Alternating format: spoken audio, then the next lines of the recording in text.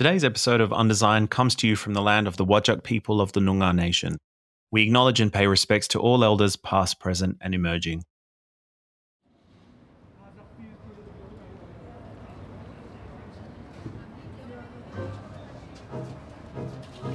Have we started recording? Oh, cool. We're already recording anyway. Yeah. Cheeky boy. Hello, everyone, and welcome to Undesign. I'm your host, Costa Lucas. Thank you so much for joining me on this mammoth task to untangle the world's wicked problems and redesign new futures. I know firsthand that we all have so much we can bring to these big challenges. So listen in and see where you fit in as we undesign the topic of morality and human evolution. Now, for most of human history, morality didn't actually change through someone's lifetime. But today, what is right and wrong, acceptable and unacceptable, is changing every decade, if not year. In the past, we'd be told what was right and wrong in categorical terms by moral authorities like parents, community, or religious leaders, and we were expected to obey. Today, these forces are weaker, and it's often up to us to decide, which can be a burden for many people. For most of our history, we didn't have to contend with competing moral views in our community too. Now we do. So how do we evolve our moral decision-making to fit the realities of living in a modern world? Helping us tackle this wicked problem is our latest special guest, Dr. Tim Dean.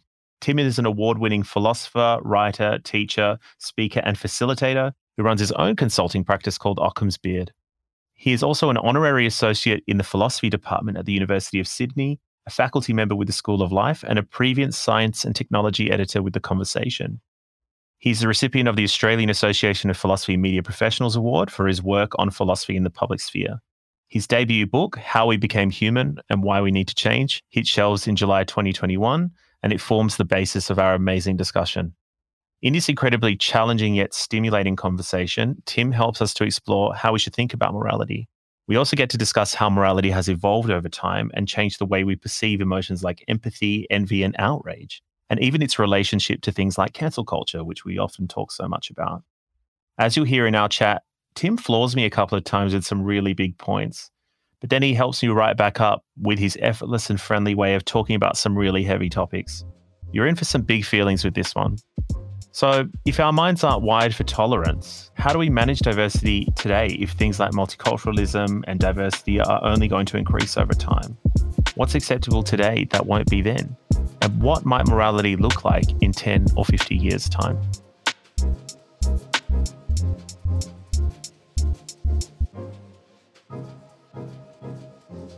All right, Tim, how are you? I'm really well, Costa. It's so nice to see you again and to have you joining us. Where are you joining us from? Calling in from Sydney at the moment. How's it going? Well, it's good. We've now got a little bit more freedom to move around. I actually worked this morning in my second office, which is a cafe just around the corner. Oh, how good is that? I missed very much working from that location throughout the lockdown. That's the natural office of a philosopher, right? Yeah, I suppose it is. Yeah, some of the best philosophy has been written under the influence of caffeine. Absolutely. But Tim, thank you so much for joining us today to undesign what I think is a really massive topic and the subject of your amazing book called How We Became Human and Why We Need to Change. And we're here to sort of undesign, unpack, maybe even redesign this whole concept of morality, right? So, big topic, feels very abstract because it's not something we can necessarily hold, even if the effects of it are very real. So just before we jump into that, Tim, what does the word morality mean to you? Like, how do you use this word in your everyday and in your book? Yeah, it's a really good question to start with. So like a funny story is when I was trying to come up with a name for this book, and the book is about how we as a social species have, learnt to live together and how we've evolved biologically and culturally, and it's about morality, right? And the publisher was saying, no, can't put morality on the cover because morality is going to turn people off, because the association that a lot of people have with the word morality is like moralizing, is like criticizing, is judgment, is telling people how they ought to live. And from one perspective, I'm like, that is kind of what morality is. But from another perspective, I'm like, if we can't have the word morality in public discourse because people have a negative view of it, we're stuffed. Yeah. And that's because as a philosopher, the way I think about morality is, and not just as a philosopher, because I also think about it from the perspective of history and anthropology and culture and how it's being used, is it's the rules that we live by. It's the rules that allow a group of people to live together in relative peace and harmony. And there are lots of different ways that you can interpret how that can work and how you should render it. And certainly, probably no two philosophers will have the same definition of it. I mean, you can go back to the etymology of it. It comes from the Latin word moralis, which, and we get terms like cultural mores from that. And that gives you a hint as to what it's about. It's about like the cultural constructs that we create that help guide our behavior. And a lot of philosophers want to say that it's more than culture. They want to say that it comes from either a divine source, or they want to say that it comes from our conscience or our intuitions or something kind of beyond just a social construct. But the way I use it is it's a cultural technology. It's something that humans invented. It's the rules that we have come up with and that we impose upon each other to guide our behavior in ways that just helps us to live together. Interesting. Is morality from your view, is it a quintessentially human construct, or do we see it in animals in any extent? Yeah, look, good question. And there's debate around this. Now, there are some philosophers and some primatologists, like the Dutch primatologist Frans de Waal, who wants to say that morality is not unique to humans, that it is, and he has all these wonderful experiments that he shows monkeys and chimpanzees expressing kind of altruism and empathy and these features that we associate with morality. But I take a different view. I think that we evolved as a species. Our distant ancestors evolved to have some intuitions and some emotions that help them to be nice to each other. But that alone is not morality. Morality is the rules that often actually go against what we want to do. So evolving a sense of empathy will make us want to help someone else. But morality will tell us that we ought to help someone else even when we don't want to. And that, to me, is a uniquely human thing, that we can create these rules that tell us to do things even when we don't want to do them because they are the right thing to do. So it's decision-making beyond empathy, even if empathy helps us to sort of form some sort of morality, do you think? Yeah, that's one way. That's a good way of putting it. Like, I think we evolved a lot of things that scaffolded to get to the point of morality.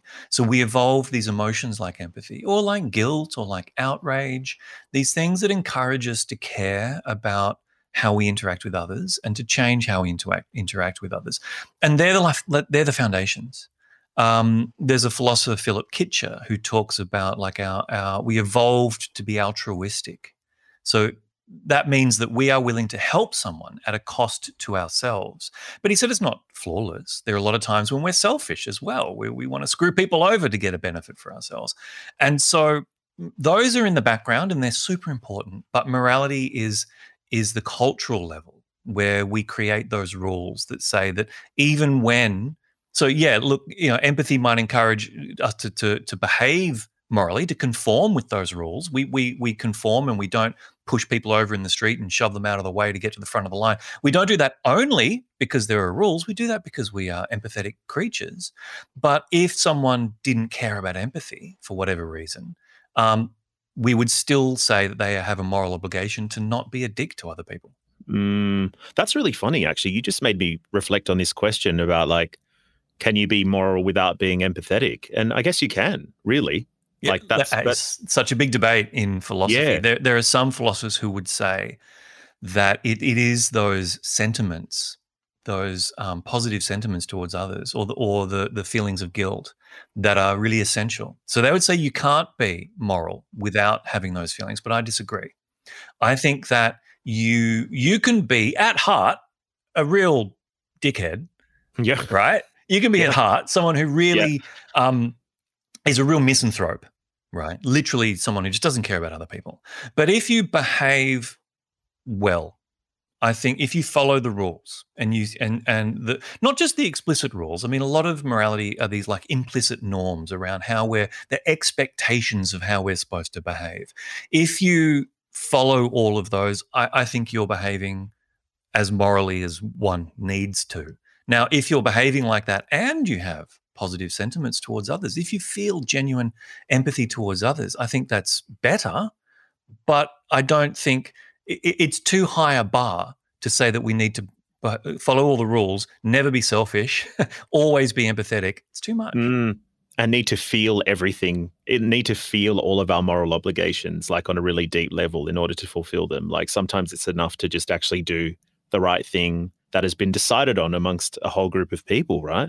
That's actually, oh gosh, I can sense like a rabbit warren I want to go down already. So I'll stop myself. Yeah. But you used a word before that I think kind of speaks to the heart of, some of your work and also the book, which is you said about how morality evolved, right?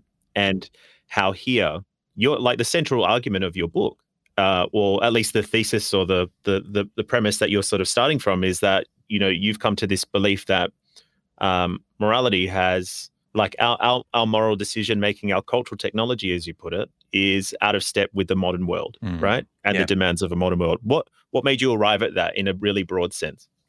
Yeah, look, it was a funny journey because when I started my PhD, I was originally really interested in this growing literature in evolutionary psychology, which tried to explain how we behave in the historical terms of us as a species of animal. And there's some good evolutionary psychology and there's some bad evolutionary psychology. And let's get out of the way. There are a lot of listeners who are going to be like, evolutionary psychology, that's crap. And there is some crap. There is some crap, but there's a lot of really good stuff as well. And what I was interested in is, as a social species, did we evolve to become moral? And I was trying to, in a way, defend that idea, this idea that we evolved to be moral creatures, and that therefore evolution had just been the tool that kind of shaped us into these moral creatures, and it was job done. And I was kind of discounting the role of culture in that. And then I came to, the more I looked at it, the more I looked at the features of us, the traits that we have, physical and psychological, that have evolved, I thought some of these are not moral at all. Some of these, we may have evolved empathy. We also evolved envy, right? We may have evolved, guilt for when we break some social norm, but we also evolved like a desire and a lust that would encourage us to be motivated to get what we want, even when it's not in other people's interest, because evolution doesn't care really about us. Evolution cares about our genes. So if being a misanthrope helped you to pass your genes to the next generation, evolution is like thumbs up. That works. Wow. Yeah, sure. Whatever helps us to have more babies is really what evolution cares about. And I came to realize that is no basis for what we want to think of as morality. And there's a really wonderful essay from 1893, I think it is, by Thomas Henry Huxley. And he's often called Darwin's bulldog. He was one of the most vociferous defenders of Darwin and evolution. Right, okay. Because Darwin got attacked a lot from all sides when he released his theory. And he did this Romanes lecture where he talks about how a lot of people around his time were getting into this kind of social Darwinism idea.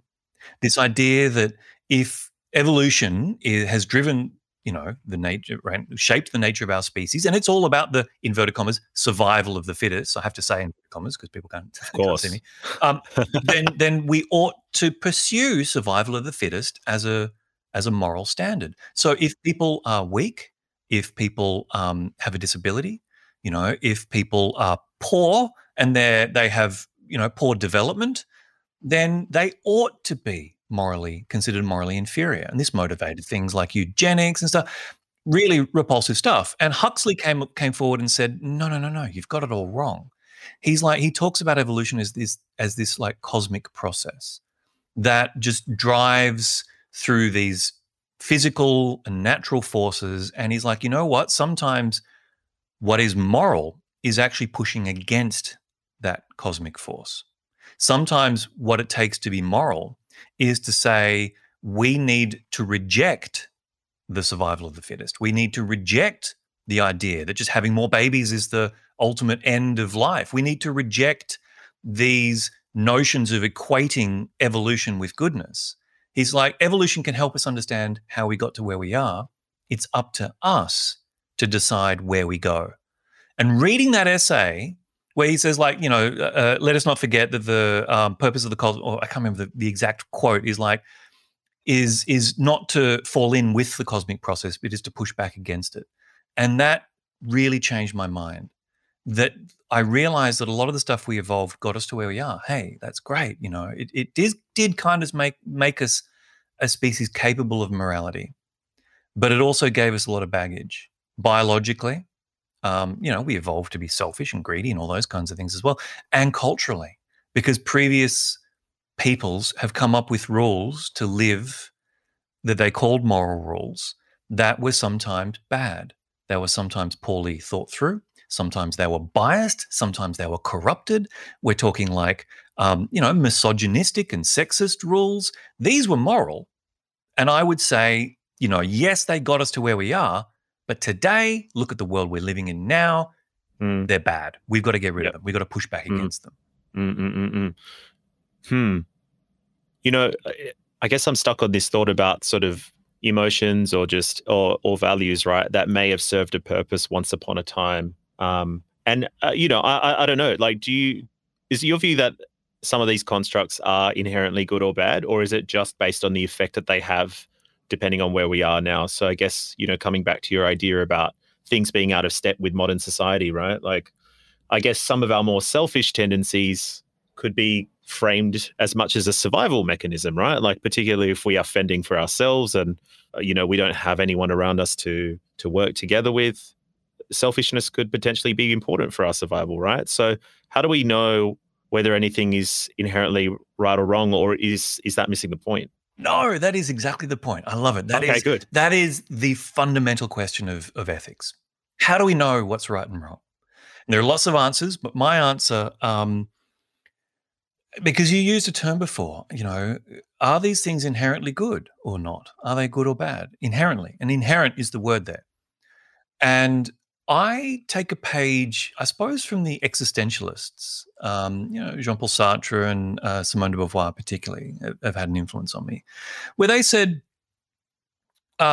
if there is no purpose to the universe, if there is no divine being that has shaped everything and given us a goal of how we're supposed to behave, if there's nothing kind of woven into the fabric of the universe that tells us how the world should be, it's up to us.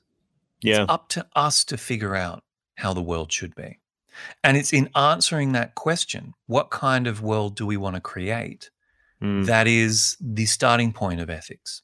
Because I don't believe that we are born into a world that has goals woven into it. I don't believe there is a divine being that tells us where we should be going. And that leaves it on our shoulders. That's a big burden to bear. But I do think that throughout history, that is the question that different peoples have asked, is how should we live? I don't think there's any one right answer. I think there are, though, a lot of wrong answers. So I guess what I'd say is there's nothing inherently good or bad. There's nothing that, because inherent assumes that it's built into the world. We can observe this thing, and in the same way that we judge a property like, its size or its weight or its color, it's also got rightness or it's got wrongness. I don't think we can look at rightness and wrongness in that way. I think the size and the shape and stuff is in the world. The rightness and wrongness comes from the way that we judge it. And there are lots of different ways to judge it. And I think that questioning process of what the world ought to be is the first question. People need to sit down and think about what world they want to be. And then from that, you can then say, well, now if we want the world to be like this, and the way I want the world to be, by the way, is I would like a world where everybody is able to flourish, where everybody is able to pursue their idea of a good life in concert with each other in a way that enables each other to pursue their view of a good life. So I don't think there's one view. I think there's multiple views, but we've got to find this kind of meta-level way of allowing us all to explore these different views. And that's what I've decided I think the world should look like. And then the question is, how do we get there? And that's where morality comes in. What rules should we live by to enable people to live this way? And this is where I differ from other philosophers who want to say that it is either the right and wrong is either given to us from the divine command, or it comes from the strictures of reason, like Immanuel Kant says that just being a rational being means there are certain ways to behave. I reject that. Yeah. I think it's a human process. We need to sit down, we need to talk to each other and negotiate the goals and the rules to live by to allow people to flourish. Does that come back to that whole essence precedes existence or existence precedes essence argument? Was that Camus and Sartre that had that big falling out over it? I can't remember. I mean, this is me digging back into my first year philosophy, but it kind of says to me, if nothing has an inherent fixed value, then how you decide what right or wrong is has to be a social process or something that's driven by a feeling towards it, maybe, depending on if you're with people or by yourself, right? I guess. Yeah, I mean, this is the thing about phenomenology, is this idea that, unlike Descartes, who said that I look around me and, my eyes deceive me sometimes, and so I can't trust them, so I'm going to discount everything that I perceive because it's fallible to try to get at the truth. This is the idea that the essence is the fundamental thing. Experience is less important than essence. And the phenomenologists turned that around and said, well, you know what, that venture to transcend our experience, to try to get at some universal truth and some universal essence is just folly, because, how do we know that we get there? How do we know what that truth is? How can we know, being the kinds of experiential beings that we are? So they flipped it around and said, you know what? Instead of looking at our experience and seeing it as fallible and then trying to get beyond it, they're like, no, let's just take the experience seriously. Let's look at what that experience feels like and looks like and try to navigate a world taking that experience as the starting point, not dismissing it. So, I mean, that's more phenomenology, but that links into the existentialism when you then add to that the idea that there's nothing built into the universe to tell us how to live. And I mean, look, I'm not a Sartre expert. I've been informed by Sartre, but that's my understanding of what he was talking about. That's so interesting. And I guess, Tim, to bring it back to sort of, the practical realities of being a moralizing human being in the modern world, what are some of the examples that stick out to you that make you realize this kind of misalignment between us as moral decision-making creatures and the demands of a modern society? What makes you think we need to essentially redesign moral decision-making? Yeah, look, okay, Exhibit A, social media. Okay, I was waiting for that. Look, I think it doesn't take long for people to acknowledge that social media often has a very corrosive effect on our well-being and on the well-being of others. And yet, social media is really addictive. It's really sticky. It draws us in. So the way I talk about social media, and I've got a whole chapter in the book talking about this, is what's driving. One of the big forces driving social media is outrage, is the emotion and the experience of outrage. And Tim, Yep. Tim, I didn't mean to jump in. I was just going to ask you, can you explain outrage in this context? Because I think outrage, just as a lay concept, can mean one thing. But how do you define outrage? And then, sorry, I'll let you finish. Yeah. But sure, I just wanted to hear what you mean about outrage. Yeah, no, of course, really important. So I see outrage as a form of anger. So when you look at, and this is, I'm kind of using the kind of evolutionary functionalist approach to things here. So I'm not kind of just that you can describe anger or you can describe outrage. We talked about phenomenology a moment ago. You can describe how it feels. What I'm interested here is what it does. So anger is a motivating force when our goals are inhibited. When we have a goal, something gets in the way of the goal, we feel anger, and that anger motivates us to break through that barrier to achieve what we want to achieve. So we often see anger as like a negative emotion, but in a way it's a positive emotion. It's a motivating emotion. It's not like, melancholy, which is like a demotivating emotion. So if you try something and you fail repeatedly, you become demotivated to keep trying it just in case you're wasting your time. These are like heuristics that we evolved to kind of help steer our behavior. Outrage is a brand of anger that is triggered when we see wrongdoing. when we see someone do something wrong, and interestingly, it's not just someone who does something wrong to us. So, someone pushes in front of us in the line at the supermarket, we feel outrage. We will feel outrage even if we see someone do something wrong to someone we don't even know. It could all be strangers, nothing to do with us, and we still feel outrage. And what that outrage motivates us to do is a couple of things. One thing that outrage wants is for us to share it, spread it around. So the first thing when we feel outraged, what do we want to do? We want to get validation. Did you just see that? I can't believe. We share it around, and then that person gets outraged, and they share it around. So the first thing that outrage does is it spreads. It's a contagious thing, and what it did, there's some interesting evidence to suggest that the function that it played in small-scale society thousands of years ago is that it would encourage a coalition to form of people so one person did something wrong, a bunch of people get outraged, spread it around, they gather together in force and can intervene on the individual who did something wrong and correct their behavior. And there's all these great examples from the anthropological literature. Like there's an example from Turnbull, a guy named Turnbull who wrote a book called The Forest People, and he talks about this chap named Sefu, who was an Mbuti, who's from a pygmy tribe in the Congo in the 20th century. And they used to do these collective hunts where they'd all set up nets and they'd bang things and, game would run into the nets and it would all be distributed fairly. And Sefu was one individual in this group who felt like he deserved a bit more than everyone else. He set up his net ahead of everyone else, captured more game, and then didn't share it around. But he was spotted. And rumors started spreading, outrage started spreading through the group about what Sefu had done.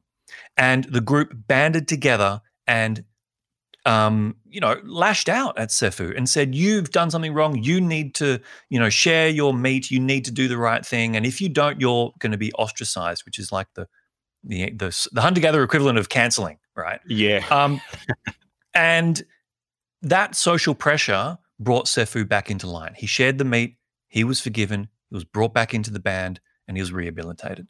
Now, that same emotion works on social media. We see something that pisses us off, we share it, we get validation from people. There's evidence from research showing that a tweet that has emotive and moralistic language, like I can't believe and I'm outraged, is retweeted and shared more than a post that doesn't have that kind of language.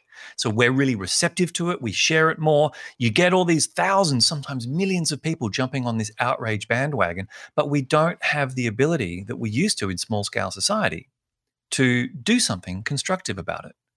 Right. And it often so that's turns one of the toxic. key differences. And so there's the mismatch. The same force that helped our ancestors to keep the peace, drop it on social media, and it causes more harm than good. Are there any other?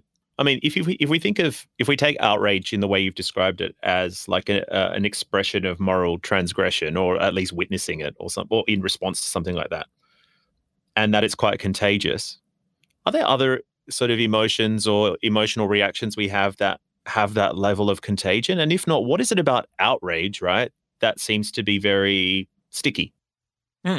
Well, my understanding of the function of outrage is it was to create these coalitions, to create these groups that could intervene. Because in a small-scale hunter-gatherer or nomadic society, face-to-face conflict was really dangerous.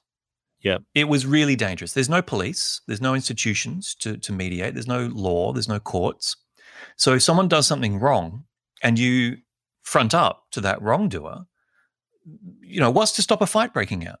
In these societies, most people were skilled hunters. They were usually armed. Anyone could pick up a rock. These could be dangerous. So it often took a coalition of people to keep the peace. So that's why outrage particularly is so sticky.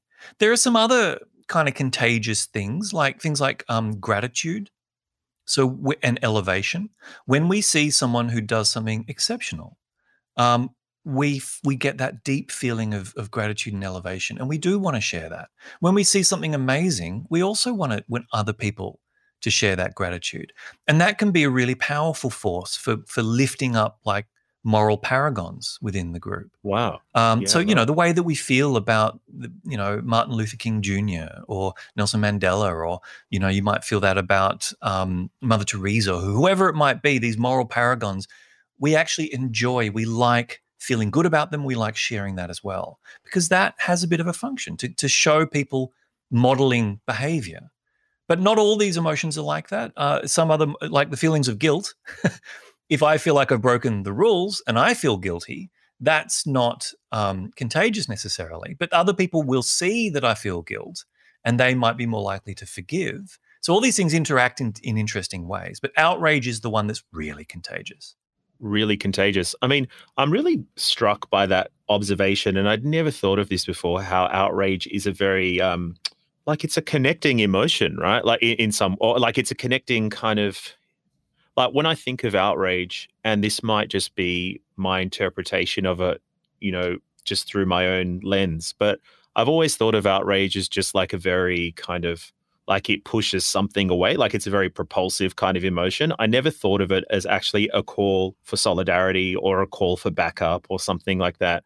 And when you frame it like that in the context of social media, where outrage is quite easy to come across, I can then understand that challenge of, okay, you create a coalition of people that feel similarly about a bunch of words as they exist on social media, and it could be everyone's imagined interpretation of the same thing. How do you actually galvanize that to action? And if there's no outlet for it, then I guess some of those toxic elements you were referring to before potentially emerge, or there's just this kind of like, there's that huge disconnect, as you said. And there's one thing that you mentioned there, which could be a useful distinction between outrage and disgust. So disgust is a physiological response to pollution and waste and all that kind of stuff, right? It's a very strong aversive. So you talked about pushing away.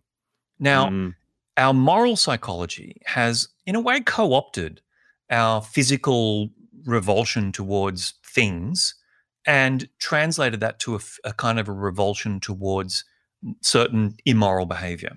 So one thing that, again, can work is if we see something that we think is like morally really repulsive, and we use disgust language to talk about things that are really wrong, we can also spread that around. And that serves a different function. Instead of outrage, which is kind of drawing you to the source of the outrage, it's a kind of an anger that it's motivating. Disgust is demotivating. It pushes you, it's aversive, it pushes you away. So if, for example, there's someone who does something really, really wrong and people think they are not rehabilitatable, then the disgust might be the emotion that gets spread around. And then people only want to cancel. There's no desire to rehabilitate or to bring people back into the fold. And that can be a dangerous thing as well. That can also spread on social media. And what happens is, social media gives us access to the information, but not access to do much about it. So this is why people on social media call for people to get like canceled or fired or, thrown off a project or something like that, because they can't sit down with them and berate them. They can't sit down with that wrongdoer and say, here's what you should be doing instead. They don't have the ability to stop that person from doing the wrong thing in the way that you could in a face-to-face kind of environment. So you're limited in what you can do. And my worry with social media as well is it gives us a false sense of agency. So when something goes wrong, we share it. Isn't this person terrible? This person should lose their job. Brush our hands off and walk away. We feel like we've done good for the day. We haven't. We probably haven't done anything. We've probably only piled onto someone without actually trying to engage and correct whatever was causing it. Yeah.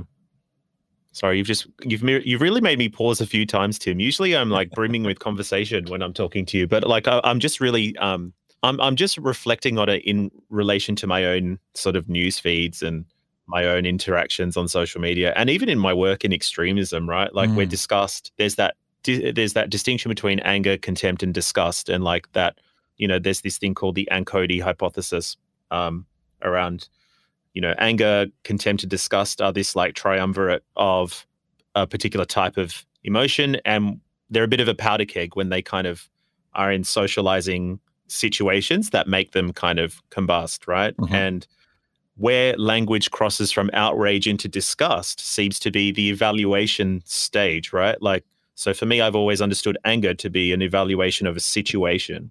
Contempt is where that evaluation starts to become on the person or on the agent, Mhm. and then disgust is kind of, it's past the point of negotiation or forgiveness at that stage because you're talking about something that can't be changed. So, disgust is how we feel towards, how we're conditioned to feel towards, I don't know, cockroaches or disease or sepsis or something like Yeah, that. you're not going to try and negotiate with You can't cockroaches. negotiate Yeah, with sepsis. you That's can't right. negotiate with sepsis. You have to cancel it Yeah. or get rid of it. But it's funny with cancel, like all this conversation about cancel culture at the moment. Like, I'm just curious to explore that with you because for me, I think that concept of being I have a lot of reservations about what cancel culture actually is, Mhm. like, and how it's actually playing out. Because I'm always wondering, right, when people are worried about someone getting cancelled for saying something stupid or something being dredged up from their past from like 20 years ago. Mm. I'm like, is it the same group of people canceling someone, or is it just that there's a critical mass of enough pissed off people to sort of make someone, retreat from the public eye or whatever it is? I guess I just wonder, how do we know whether cancel culture actually does what it's trying to do, or at least what effect it actually has in society on every day? Do you have any thoughts on that? Well, what would you say it's trying to do? Hmm. Cancel culture. Like when someone's Yeah, getting cancelled, what are the group cancelling them? What are they trying to achieve? yeah. I mean, again, talking in very broad strokes, Yeah, right? sure. I think of it as a way for people. I think of it in the context of people from historically marginalized groups, Mm. particularly just trying to clean up discourse in a particular space, Mhm. right? So, you know, there's been more recent examples of like Dave Chappelle and his special on Netflix, which has been, I haven't watched it, but being received as very transphobic, and there's been a lot of reaction to that. We've obviously seen Me Too and BLM, which you talk about in the book as well, as moments where there's a huge sort of pushback, and again the cancel culture thing gets invoked.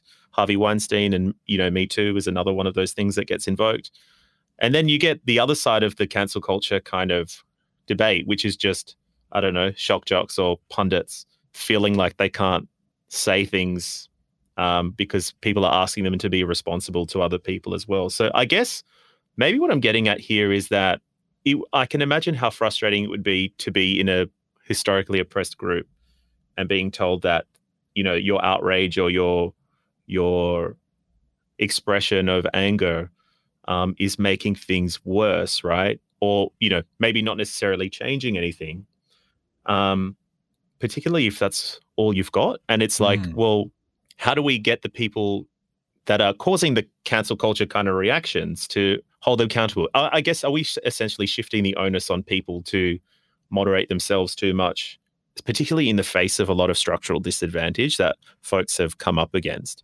How do you navigate that tension in that current? Yeah, look, I see what you're saying. And Yeah. there's complexities from the outset because different people have different ideas of what the cancelling means and is, Yes. Yeah. and different people employ different strategies when it comes to cancelling and what way you might think of it. So I think, like you said, for a marginalized group that hasn't had a voice, to have that voice and to speak up and say, this is not acceptable anymore.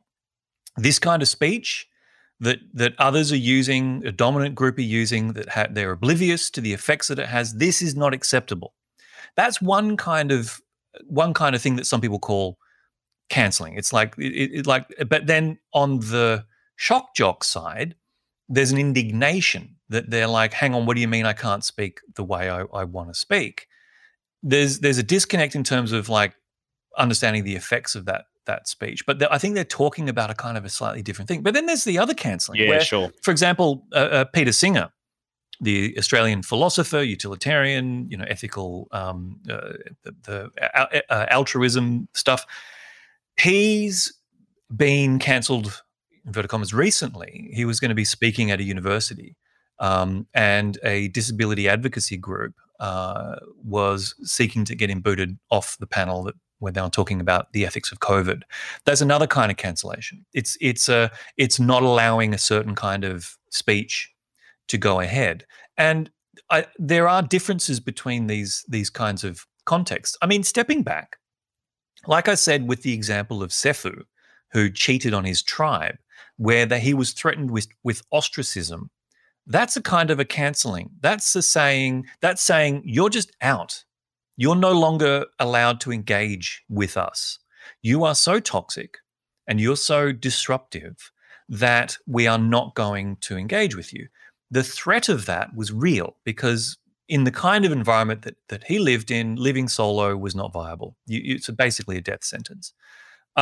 So that threat of ostracism / cancelling was what motivated him to realize that he had to live socially. And if he was going to live in a group, he had to be considerate of others and he had to be considerate of the rules. And the threat of that kind of cancelling was what brought him in.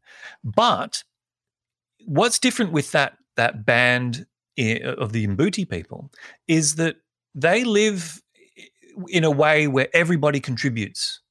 And losing a member like that, losing an adult, fit hunter like that, would actually be bad for everybody. Yeah. So they've got a reason to want to threaten to ostracize him, but then another reason to try to rehabilitate him and bring him back in. The problem with social media is if I yell about somebody on the other side of the world, I get them cancelled, I lose nothing. There's no stake for me. I do not suffer. My group does not suffer because we've pushed someone out. So the cost for cancelling for the Mbuti people was actually quite high. The cost for us is very low. And I would distinguish that from, I want to draw a distinction, and I draw this in the book as well, between some aspects of social media outrage and cancelling with movements like Me Too and Black Lives Matter.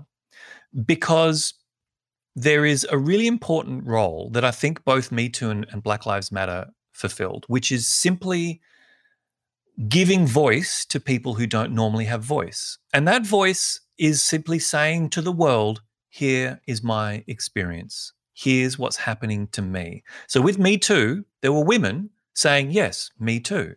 And for a lot of people, we were learning. We were learning about the scale of this problem that was not being talked about. With Black Lives Matter, there were people of color saying, this is my lived experience. And there's a kind of, I call that expressive discourse. There's discourse that's trying to tell the truth, like scientists, there's discourse around like what kind of policies should we implement, and you can debate this or that. When it comes to people expressing their experience, you've got to take it. You've got to take it on face value. Now, you can disagree. If someone says, I feel threatened, you can disagree with them as to whether they really are threatened, but you must agree with them that they feel threatened. And that expressive discourse is an incredibly powerful movement. And that's where social media can do good, to let people understand how people are feeling, what their experience is like, so that then we can take that seriously, validate it, and then have a conversation about what to do with it. That is a bit different from the cancelling conversation. That's a bit different to the way social media is being used as like an attack device. So I do want to say that when I criticize social media and I criticize outrage, I'm not criticizing expressive discourse through things like Black Lives Matter and Me Too. It's more that blunt application of it that's very reactive, I guess. And often trivial, like a bad joke. Yeah, sure. A poorly worded joke and someone loses their job for, 10 years. That's or people take their own lives because they do something bad and they're regretful, or they say something on social media that they later realize was very stupid, but they get attacked so much that they feel like they can never come back and they take their own lives. And there's evidence that this has happened many times, and that to me is really heartbreaking. Yeah, it seems a very disproportionate sort of and I would like to think that that's not the intention of 90% of people that express outrage in whatever way, like that, when that's the end point. And obviously, people taking their own lives is very complicated kind of, it's not monocausal, Yeah, but yeah. Oh, just that idea absolutely. that it culminates in something like that is obviously, I would think most 99% of people wouldn't Look, intend and I've that got to to happen. absolutely agree that the vast majority of people are not engaging in this toxic discourse. There's a very small percent. There's a fraction of humanity, like something like 30% or something, who are even engaged on Twitter.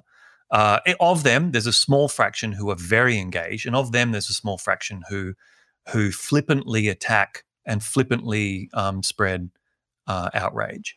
And there's some really interesting evidence to show as well that toxic social media can make otherwise non-toxic people a bit more aggressive and outraged and angry and that kind of thing. But really, there's a really fascinating study. I wish I could remember the reference. A fascinating study that showed that the kinds of people who are really the worst actors on social media, the ones who are really getting out there attacking, issuing death threats, etc., they're actually just dickheads in real life. Right. They're actually the kinds of people who really are just like that every day. Right. And but because they speak that way every day in person, we might not encounter them very often. But on social media, they're amplified. So it feels like they're more numerous than they are. Most people are caring. And I do want to reinforce that. It's just that it's because social media is designed by the companies to promote engagements, designed to be sticky and suck us in and be addictive, that people who wouldn't otherwise engage in that kind of discourse can be sucked into it. Yeah, sure.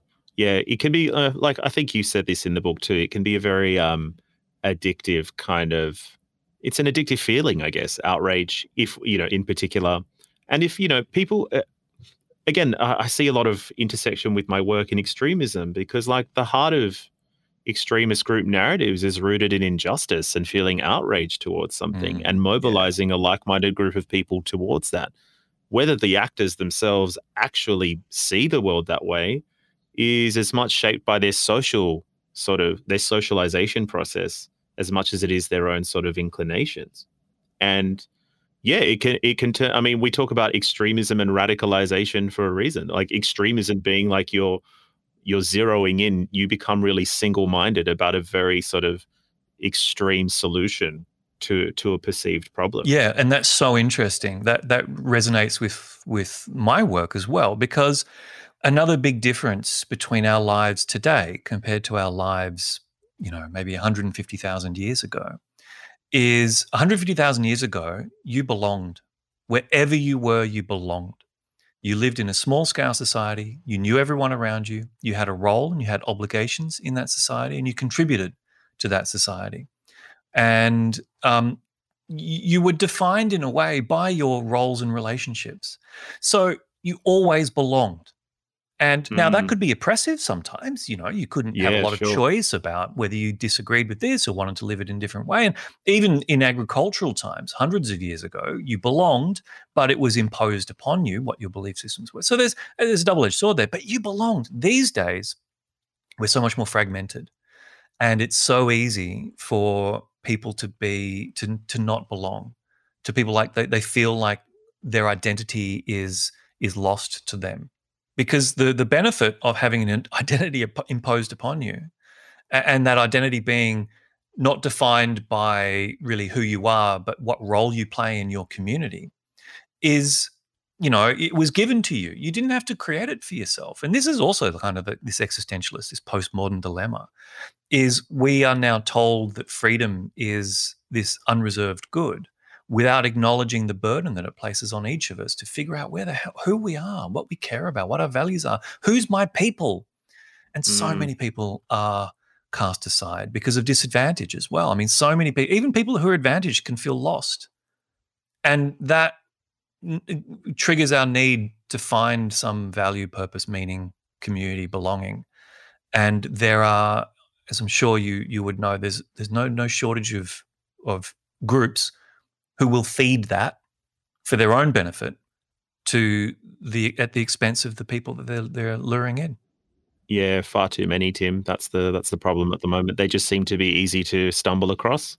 But the needs have always existed since time immemorial, right? Where, like you said, I think the word you used to describe humans in the book that really has stuck with me as well was ultra social, right? Yeah. I love that term, where it's like it goes beyond just socializing because of circumstance. It's actually around forceful, like intentionally trying to connect with your fellow human beings, or whatever sentient beings that Yeah. are in your Yeah. Siri, whatever. I mean, look, there is no other species. There is no other species on this planet that lives and interacts and cooperates and engages with other members, other unrelated members of its own species on the scale that we do. Yeah, sure. Like, we are unique in that regard. Like, I mean, bees and termites cooperate, but they're all really closely related. They're all basically sisters. Humans will interact and share and cooperate with other humans who they barely know. That's amazing. That's such a beautiful thing, isn't it? When you think about that and what sets us apart, or at least as far as we know, from animals and other creatures. Yeah, on that note, Tim, like, given that we're sort of talking about, we've kind of really unpacked how morality and moral decision making is very hard and very, there's a lot of impulses that we have built into us, over evolution or even through our own cultural context. Like, what does the future of moral decision making look like to you if we don't do something, and how do you want it to look? Yeah, look, that's such a good question, because that's really, a lot of my book is descriptive. It's saying how we got to where we are. But really, it's the important bit is prescriptive. Where should we go? Yeah. What comes next? And I devote a whole chapter to talking about one aspect of the way we evolved to think about morality in black and white terms. And I talk about how that's really dangerous. So, like you said, a lot of extremism is motivated by injustice. Injustice is a moral sentiment. It's a feeling that someone's done something wrong. You're not being selfish. People who give their own lives for a cause are not being selfish. That is the ultimate altruistic act. The question is their moral view aligned with making the world a better place or not? Now, they think it is, but I don't think it is in most instances.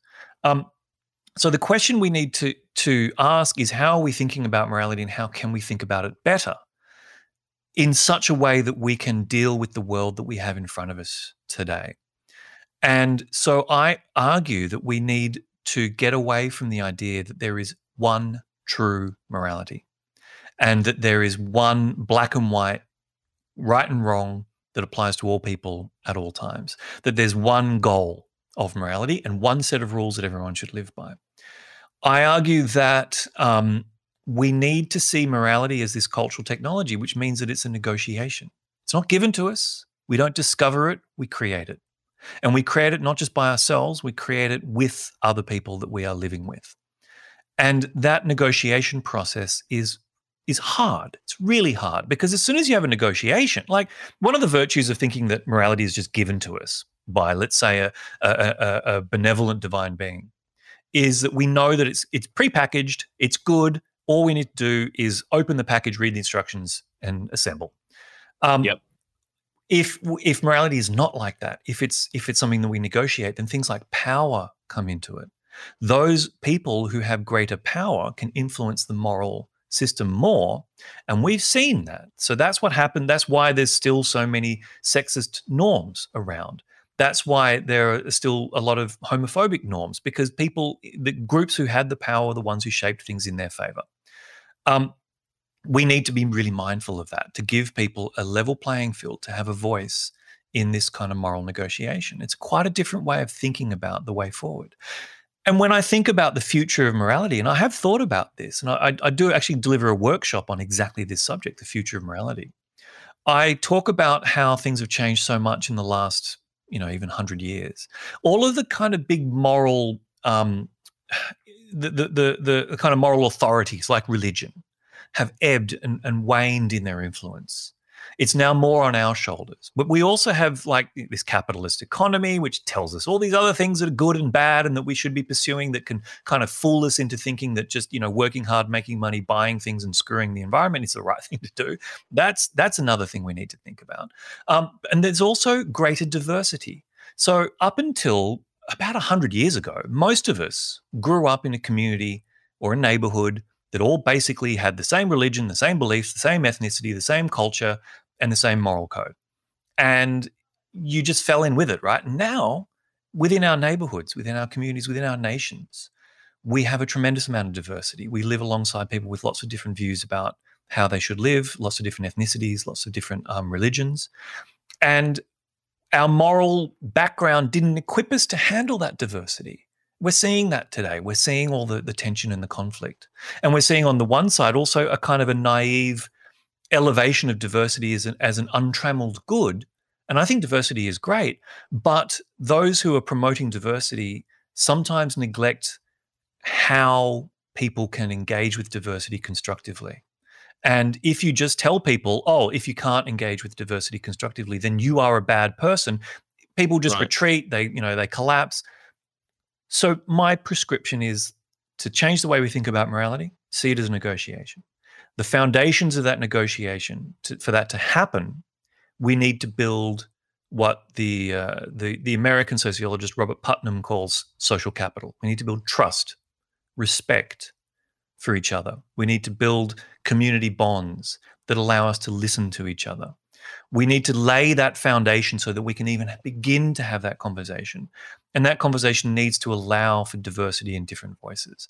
Now, if that all sounds really, really hard, it's because it is. I just think it's got a fighting chance of success as opposed to continuing with business as usual, of thinking that there's one true morality, having them fight against each other, having the powerful influence our moral systems without us being able to have a voice in that. I think that's the way we're continuing, and that is just going to create more tension, more conflict, and be more divisive in the modern world. I think I'm inclined to agree. I was just reflecting on the question then, how do you make, like you said before, morality and sort of moral, the arena in which we negotiate morality is dictated or has a huge kind of power implication, right? Mm.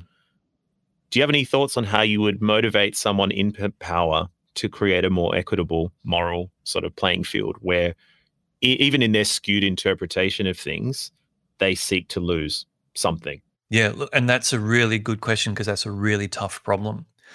And I think one way that we solve that problem is by looking to the past and how it's been solved in the past. Because let's look at colonialism, for example, which unapologetically said that there are a particular group of people who are superior. There are groups of people who are inferior, and the role of those people is to help the superior people live a better life at whatever cost. And I think, or you look at things like slavery, which was there were moral narratives justifying it, and the people who had the power were the ones creating those moral narratives. So how did we overcome those? And there's a bunch of different ways to do that. And this is where I don't think it's necessarily, I'm not going to give the traditional philosophical response of we reason with them. Sure. I would love that to work. It doesn't always work. I wish. Yeah. It doesn't work. You can't necessarily reason with them. You need to find a way to change the landscape to make it a more level playing field. So one way that you do that, and interestingly, one way that that's happened in the past is through things like economics. So when the lower classes, in inverted commas, gained more economic independence, they started to have more power and their voices could be heard. And capitalism has many flaws, but one thing that it did do in the shift from a kind of a feudal mercantilist world into a kind of a more market-oriented world is it did allow a middle class to emerge. And where that middle class emerges, more voices come in. Now, this is just one example, and this has flaws, but I'm suggesting that there are non-moral solutions to laying the foundations to allow the moral to come forward. There are some others as well. So it's really important to clarify and see the world clearly. And so this is just a function of, good discourse, good education, a respect for institutions and science and expertise and all that kind of stuff. But it's also cultivating the kind of communication where we do listen to this expressive discourse. Mm, Now, mm. one example is the quite profound change in views around LGBTI over the last 10, 20 years. So it's worth remembering that in Australia, homosexuality was outlawed in many states. I believe in like Tasmania, it was even outlawed up until like the early 1990s. Jeez. Certainly in the 1980s, it was outlawed in many states in the 70s. And then how do you explain the shift to allowing same-sex marriage in the 2010s? Now, one of the things that happened there was in the 80s, there was this push within particularly the gay and lesbian community to come out of the closet. And what that did was, prior to that, people had these stereotypical views of what this minority were like. They were laced with moral language. They were negative views, and they were false. They were a false representation. And when people started coming out, the perception changed. It was like, oh, okay, well, now all these people I know whom I respect and admire, they just happen to be gay, right? It changes the perspective. And so then you start to see the world in a different kind of way. You can humanize. You can engage with people, and then this conversation can start. You couldn't start the conversation about same-sex marriage in the 1980s because you'd have all this work to do to try to change perceptions. Now, that work had to happen before the conversation about same-sex marriage could even begin. And I think when I think about the future and building a better future, I think there are a lot of similar conversations that we need to have before we can have the moral conversation. I use this term called a slow revolution. This idea that you need to create the right fertile soil for a new moral idea to grow. And if you try to plant that idea too early, you try to force it to grow too quickly, it may fail. It may wither and fail. So this is where the social capital and all these things feed into it. It's about not just having a moral conversation. It's about laying the foundations that even enable that moral conversation to start. And that can take decades. We need to give people time to catch up. And that's a painful thing to say for those who are suffering today, for those who are disadvantaged today, to tell them, hey, wait, slow down. I'm not telling them to slow down. I'm saying these foundations are so important. And there are allies who will help to build those foundations. And the danger is if you push too fast without building those foundations, it can cause more harm, not more progress. Man, that's so big, Tim. Like, and I do agree. Like, as unsatisfying as it can sound for certain people who are just, feel the need to explain why they exist on a daily basis, It's gut-wrenching. But I guess what you're saying really is, and without centering this position, but the role of the ally and people who want to make society better is really important to allow those stories to emerge. Because reflecting back on the part of the conversation where you said some of the most sort of poignant and genuinely transformative moments from like Me Too and BLM is this idea of story, personal experience, people sharing their lived experience with certain things. This is kind of like, this was like a basic version of that. Before we had social media, this call to, to come out or whatever it is part of that foundation building in order for changes to sort of take place in the future. So it's like, there's a big deal of humility, a big dose of humility you have to have in that one, right? Where it's like kind of taking on this idea that the change that I want might not necessarily happen in this lifetime, knowing how slow things can go. However, you do these things hopefully with people around you to support you in order to do that, and in the trust that you're hopefully doing more good and pushing the world towards the way you want it to look. Then you might realize, it takes a while for the benefits. It takes patience and it takes great courage as well. Like, I look back on the LGBT campaigners and activists over the last 30, 40 years. And I mean, it's almost inconceivable for me to imagine the courage it would have taken for them to do what they did and to suffer what they had to suffer. And yet we have made progress. We have made progress. and it's difficult. And I also want to say that I'm offering one perspective, and I don't think that everyone needs to employ the same strategy. There's a role for activism. There's a role for people to push to move faster, and there's a role for people to suggest that we slow down in some areas. I want the world. Ultimately, I'm a consequentialist in the philosophical terms. I'm about what are the outcomes, right? And if we want the outcomes to go best, to the world to get better, there may not be one right way to do it, and we may not be able to know the best strategy to do that. So let many strategies operate, and do you think we'll push and make it happen. No, go ahead, please.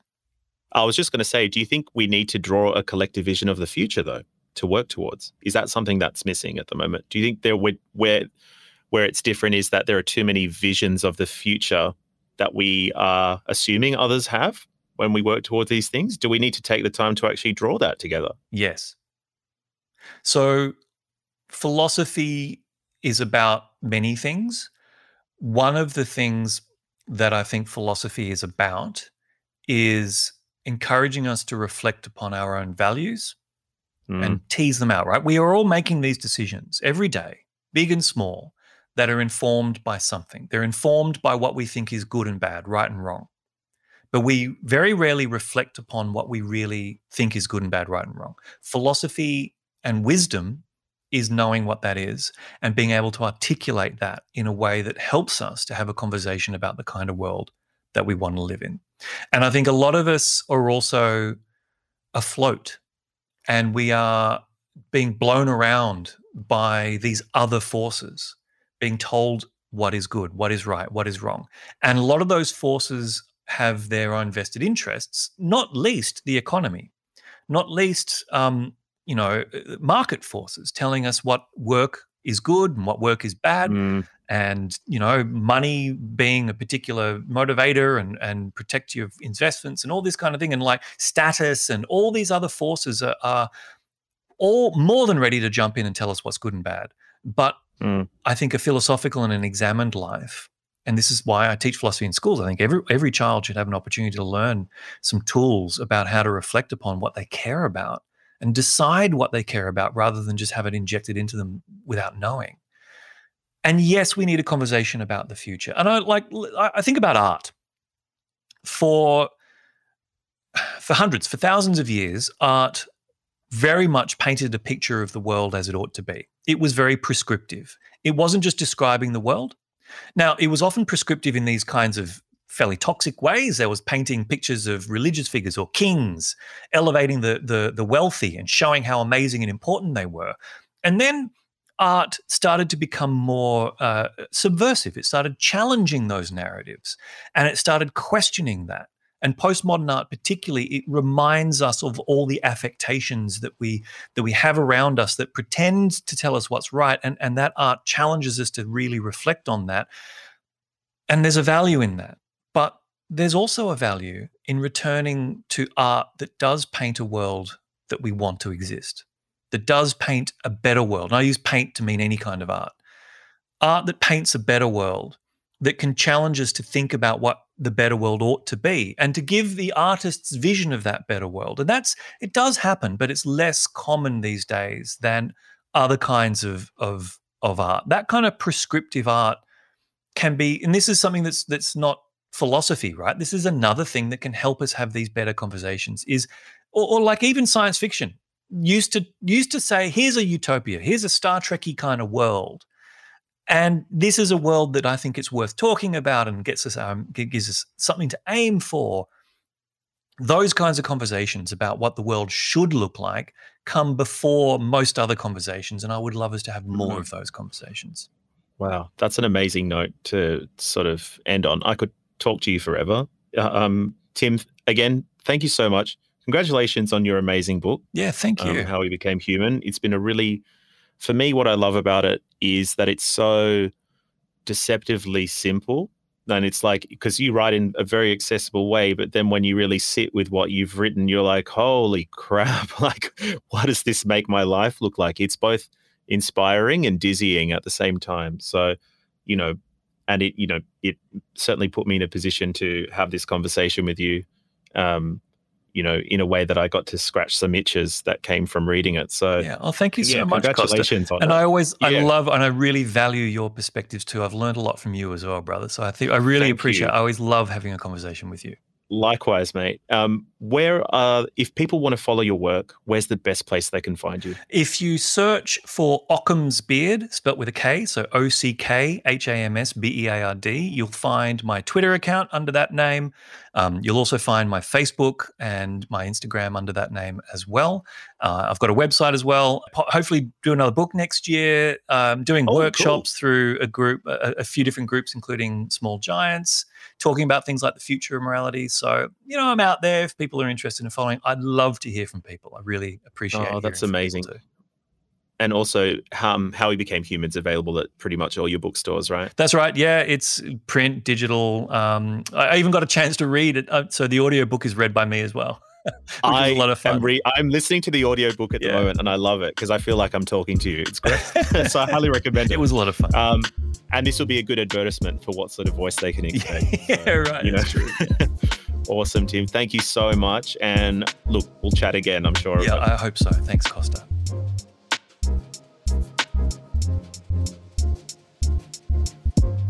You have been listening to Undesign, a series of conversations about the big issues that matter to all of us.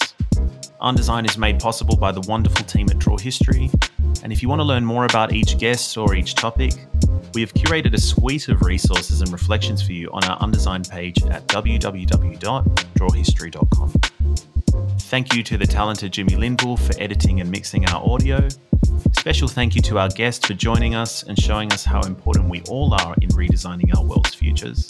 And last but not least, a huge thank you to you, our dear listeners, for joining us on this journey of discovery and hope. The future needs you. Make sure you stay on the journey with us by subscribing to Undesign on Apple, Spotify, and wherever else podcasts are available.